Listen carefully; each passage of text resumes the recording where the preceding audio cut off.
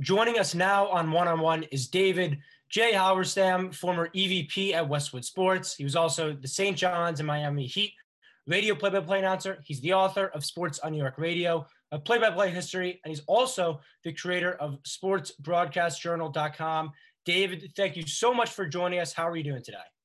I'm doing just fine. It's cooling down a little bit here in South Florida, so it's a little easier to get out and take a one block walk without perspiring profusely. That's great. You know, the weather in New York here is pretty nice as well. So far, no complaints right now. You were also something I did not mention on the subcommittee for the Ford Frick Award that honors, some of the most historic baseball announcers that have had real movement in this industry. Just kind of wondering, how did you get involved in that process?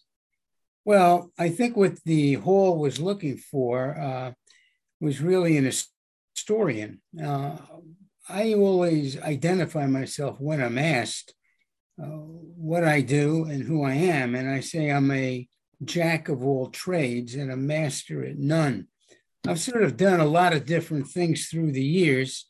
I was a broadcaster, as you mentioned, starting out in New York with the CUNY colleges, City University of New York. Your audience would know exactly who they are, schools like Queens College in Brooklyn. And I went to one, Hunter College, and got involved with the broadcast of the team there. I always had a little entrepreneurial spirit to the way I behave and the way I approach things. So within a couple of years, I noted, this is in the early to mid 70s, that St. John's University, which always had the best basketball team in New York, with all apologies to Digger Phelps at the time, who coached Fordham University, and Hal Whistle, if the name comes back to me correctly.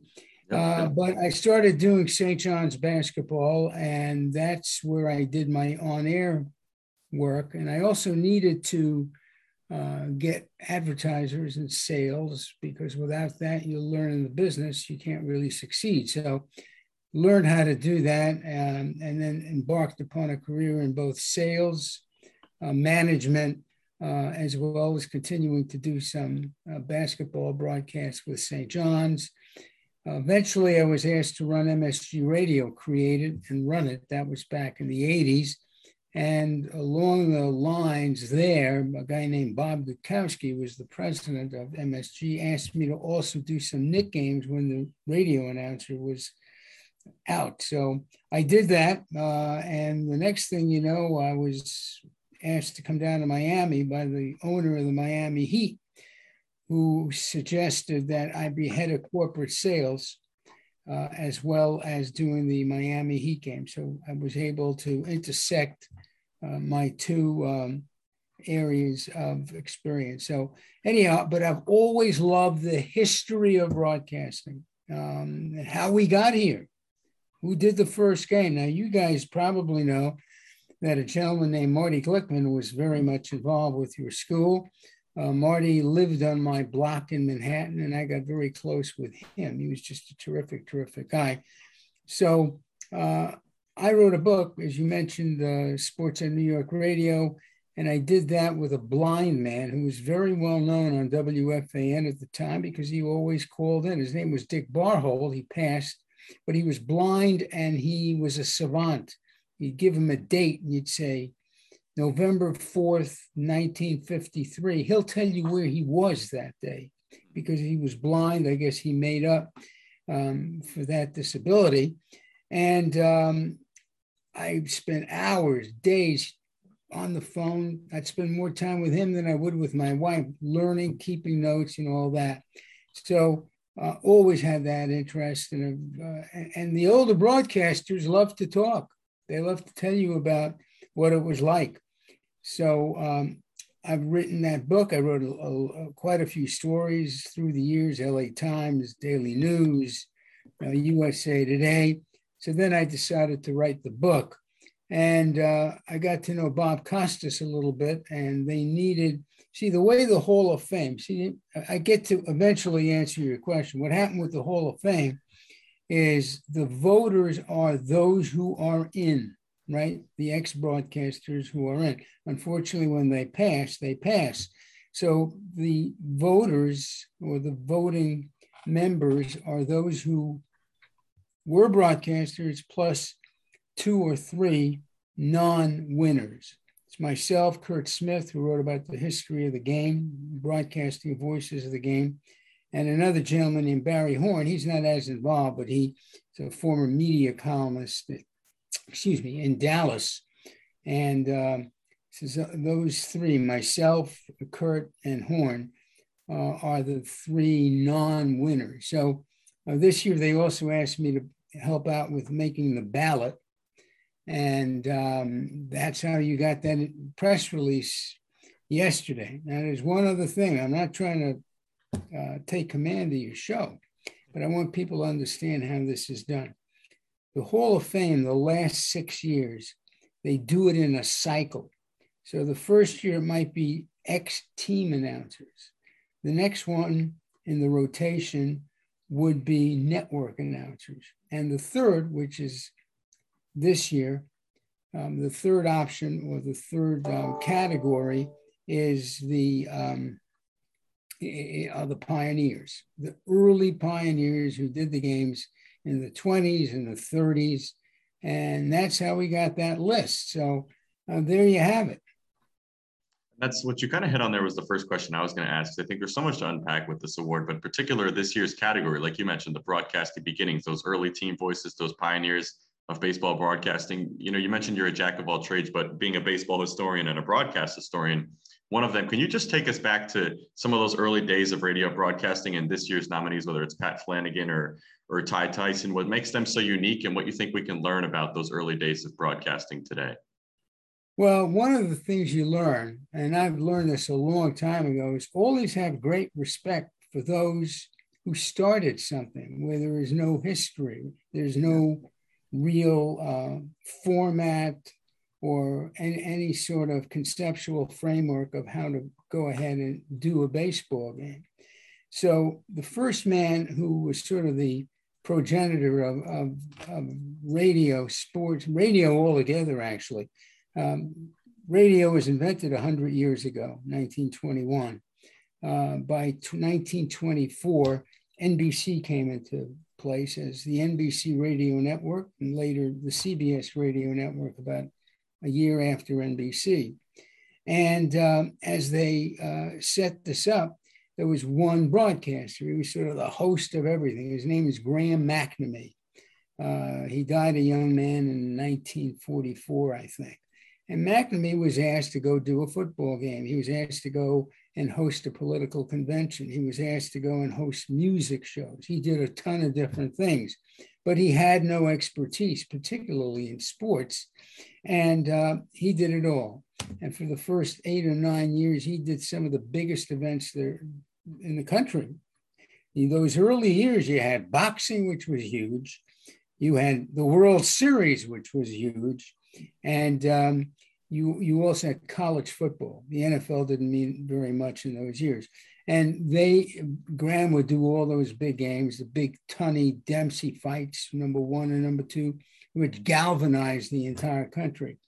And after a while, like anything else, radio figured out that they can't just have one man do everything. It's just not very efficient, very effective, and it lacks expertise. So they hired sports guys. And the first 2 big sports names in radio, and Glickman knew both. Ted Husing, Husing, he was probably the first sportscaster, the first man to even create depth charts, how you guys do football games or broadcasters. And the other thing that he did, believe it or not, back in those days, the football officials did not have signals to call an offside or call a personal foul. So he worked with the officials so that the broadcasters upstairs would have an idea of what's going on down on the field. So Husing and Stern, Bill Stern was the other, were huge names in those days.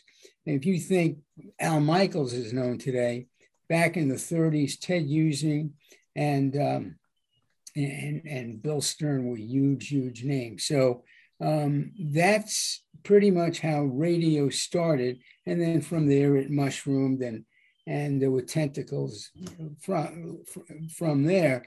And Glickman was the first to create basketball on radio. He gave the game the lexicon, the nomenclature to be able to call a game, because before him, there really wasn't basketball on radio.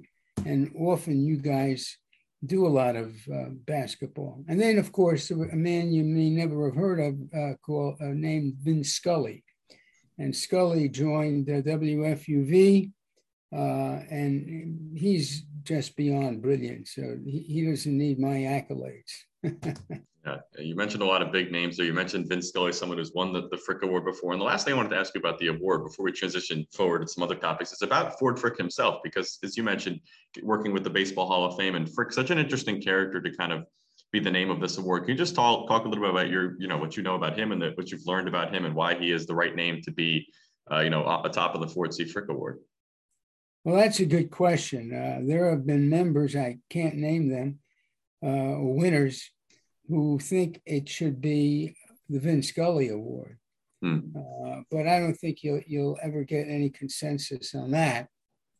Frick himself was a writer, and Frick himself did some broadcasting.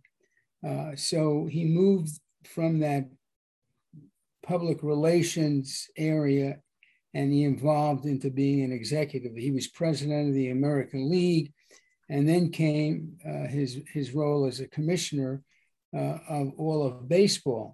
But he was a baseball official who had gone the same road of being a broadcaster. Of course, what he's best known for, and I'd say notorious would probably be the best word.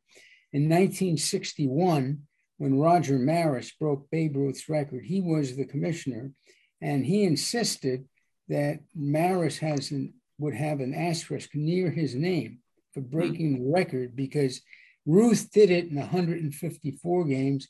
By then, baseball was up to 162 when Maris did it. So he insisted, Frick did, that he have an asterisk near his name. Now, that was later adjusted, and the asterisk has been removed. But that's why Frick's name is attached to the award, just as Marty Glickman, who was the first to get it in the NBA from the Basketball Hall, his name is actually attached to Curt Gowdy, which I don't fully understand, but Gowdy gave a lot of money. He was a wealthy man and helped the NBA or the Basketball Hall of Fame with some financial issues when they had him. Foster Hewitt in hockey was the first broadcaster of hockey in Toronto. And football is another controversial issue. It's called the Pete Rozelle Award. And of course, Rozelle, a great commissioner who also came out of PR. But the issue there is they have not put in Brent Musburger, who meant so much to football, nor did they put in Howard Cosell, who made football prime time with Monday Night Football. Yeah, you just mentioned, or at least I mentioned in the intro, and you definitely talked about a lot of different things you've done in the industry, 40 plus years. I was kind of wondering, as we shift more to your personal life here, what has kind of been the driving factor into diving into all these different adventures, doing all these different things in the industry for how long you've been a part of it? Well, I think it's very important. Sales in any function or in any entity is critical. And I always enjoyed it because you got to know a lot of very powerful people at big companies. And if you can sell, you'll always make a living. A lot of people lose their jobs in broadcasting. And when they do, they don't know where to go. If you can sell, you'll always make a living. You'll go out in a street corner with a cup and you'll sell something and you'll make a living. So I always like that. A lot of broadcasters I've found in recent years, especially now when I do my sports broadcast journal, a lot of them do some things on the side. They'll sell real estate because no job is secure. And especially I'm seeing radio, they don't want to pay these people big money anymore. So it's people have to find some sort of backup. They've got families and they've got to put food on the table. And we actually did an interview recently with somebody who just echoed those same words. A young broadcaster said, always invest in marketing, get a degree in marketing to us as students. So definitely a lot of that reigning true. And I'm curious for you, as you've talked a lot about the radio market, we see the Miami Heat hat on now, you spend a lot of time down in Florida, but you started up here in New York. And I'm curious, you wrote the book, obviously, Sports on New York Radio. Can you talk a little bit about what makes New York such a unique place for the birth of sports radio and some of the most influential names to come out of it? Well, for one thing, it's the biggest market in the country. And usually if the biggest does something, people follow. And the way radio actually started, if I have a minute, I'll explain that too. Sure. The origins of radio are really from ship to shore communication. And where did radio come from? Well, you had ships who were sailing. And how did they communicate with the shore? That they'll be they'll arrive at a certain time, whatever needs they have. So the fellow who ran NBC at the time was called RCA, I believe, at the time, but his name was David Sarnoff. And Sarnoff had this brilliant idea that if you can transmit from a ship, and anybody can hear it because it's going through the ethers, through the airwaves, why can't you do that in a more public way where it's radio, where everybody can get it? So his first thought, Sarnoff's first thought was that the revenue would not be generated by advertising. He thought of the idea of radio to him was that people would listen to music and they'd buy the actual box, the transmit, not the transmitter, but the audio box, and use that for entertainment from the music. And at that point, RCA was a manufacturer. They made record players. They did other things. So they thought the money would come in through purchases of those music boxes. And of course, everything turned out a lot differently. After it went on, they got sponsors, and that's what radio turned into. So that was how the beginning of radio came on. And in July 2nd, 1921, there was a huge fight about the big boxing match between Dempsey. Jack Dempsey was the heavyweight champion, and I'm forgetting the name right now, but it was a huge fight, and they were going to have 100,000 people. His name was Carpentier, a Frenchman, Carpentier, I believe. And he was in that huge fight. Everybody anticipated that big fight. And they built a little stadium for it, 100,000 seats in Hoboken, New Jersey. And the idea was, now, how are we going to try to make radio work? So Lowe's Theaters allowed people to come into their theater and they would listen to the fight from that stadium. And that demonstrated radio's great popularity. That was July 2nd, 1921. And from there, radio sort of erupted. And you had little stations beginning to grow and get licenses from the FCC. And radio sort of exploded from there. And after the war, we went on to television. Yeah. And then from television, we've went on to now this digital age. And that's what I wanted to get into. Just a few more questions. Sure. Thanks again for taking the time with us. The website that you founded, sportsbroadcastjournal.com, I think is a fascinating concept. Wondering where you got the idea for that and how you kind of put that into motion. I'll tell you something, because it's about it's my fourth year.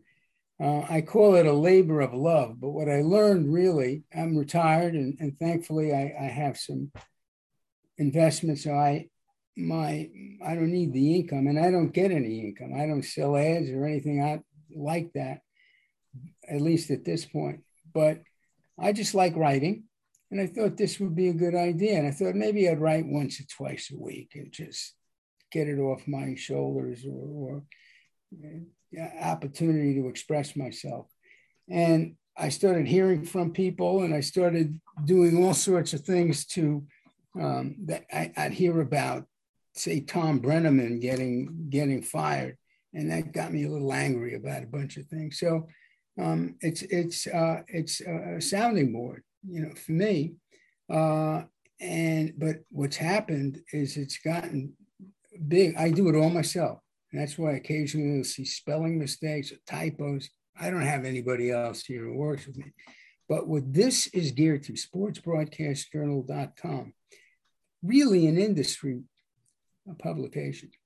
The young kids like you who are going into this business, or even broadcasters today. I mean, I did a story last week. I heard from Jim Nantz, right? I've gotten to know a lot of these guys a lot better than I did before. So it gives me an opportunity. And I also, because I'm not incumbent to anybody, no one could fire me. I don't need, I'm not Donald Trump or whatever he says he is, but I have enough going on. So no one can threaten me by saying, unless you want to talk about the cancel culture, but I'm not going to do that now. So I think what you really see is my labor of love. I express things the way I believe it. And I know everybody reads this from within the broadcast area. And I started it with barely 100 people a week when I first started. And now it's a heck of a lot more. So I'm enjoying it, but it's taking a lot of my time. By the way, I've also used a lot of interns from schools like UW-Madison, Colorado University, Arizona State. These kids like writing, and they like writing about broadcasting. This is really geared for young, budding broadcasters who want to learn. A couple of weeks ago, we had a story by a guy named Chuck Caton, one of the greatest hockey announcers ever on radio. And he did up a story, sort of an instructional story on how to do hockey, what you do day of game, what you do before when you talk to the coaches. So I want people to learn. And you talk about Glickman, I'm going to have something on him on how he felt about broadcasters of his age and of his day. And he died just 2001, so it's not like eons ago. And you'll see some very interesting thoughts that he had on Al Michaels or Bob Costas or any of these guys. And by the way, I must credit Bob Costas because he was the one who recommended me for the Hall of Fame volunteer job. So he is just one of the nicest people. People don't know that about Bob. Bob Costas, Vince Scully, Brent Musburger are the three greatest orators that I know who are on radio. Tremendous ability to express himself, never gropes for the right word. I mean, one day I put the radio on in the car and he's talking about somebody being an ideologue or an intransigent ideologue. And I'm thinking, whoa, this guy, I just love the guy. He's just a tremendous guy, one of the most talented I've ever heard. And Vince Scully is right up there too. There won't be broadcasters like that again for many years. And there are a lot of good ones today. I think the problem with broadcasters today, they're homogenous. They all sound alike. They're given a tutorial as to how to broadcast the game. They all broadcast it very well, but you can't distinguish one from the next. You want to take guys out who are different. You can take a Bob Wischusen as one guy who's very good. I'm sure you know him, and he's different. Then there are others. I myself, a student of it, I can't even figure out one from the next. That was kind of the last question I wanted to ask you to wrap up here. Is you talked about three of the best broadcasters to ever live. You talked about some of the broadcasters of today. How would you kind of define where you see the broadcast medium heading in the future? I was watching another interview where you talked about the impact of streaming and how that's kind of changing in some ways for the better. What's going on right now? Because we could just talk a little bit about how you see kind of the future outlook of broadcasting and what that might look like. Well, the one thing that concerns me the most is I don't think they're trying to find ways to cut budgets and cut expenses. And sadly, you sometimes learn, or you out of something bad comes something good, at least from their management perspective. And you're just seeing where they don't want to travel the announcers. And I think that's not good. It's not good because you're not at a game, you can't do it very well. I don't care what people say. You get used to it and it's efficient, but if you can't be there, you're not going to be there. So I think that's one major area. I don't know where PC is going to be. That's going to really be something that will be a result of the political culture. And I also think radio, I've got some concerns about. You've seen a couple of hockey teams go to a simulcast. So I'm not sure. I don't know how many people listen to hockey on radio anymore. So hockey, I think, will be one that will be scrutinized and we'll see whatever comes of it. But I think radio has got an issue. TV does not. I don't like the idea of what the Mannings do on TV, because you're either watching a game and the announcer is paralleling what you're seeing, or I watch the Mannings. They'll make great analysts as in a regularly formatted broadcast, but they'll find some sort of balance, but I don't know where that's going. Yeah, just some really interesting perspective on the industry. It's one that we don't get often. So we do really appreciate you, David, for taking the time with us. That's all we have for you. Thank you again. Stick around right here for more one-on-one.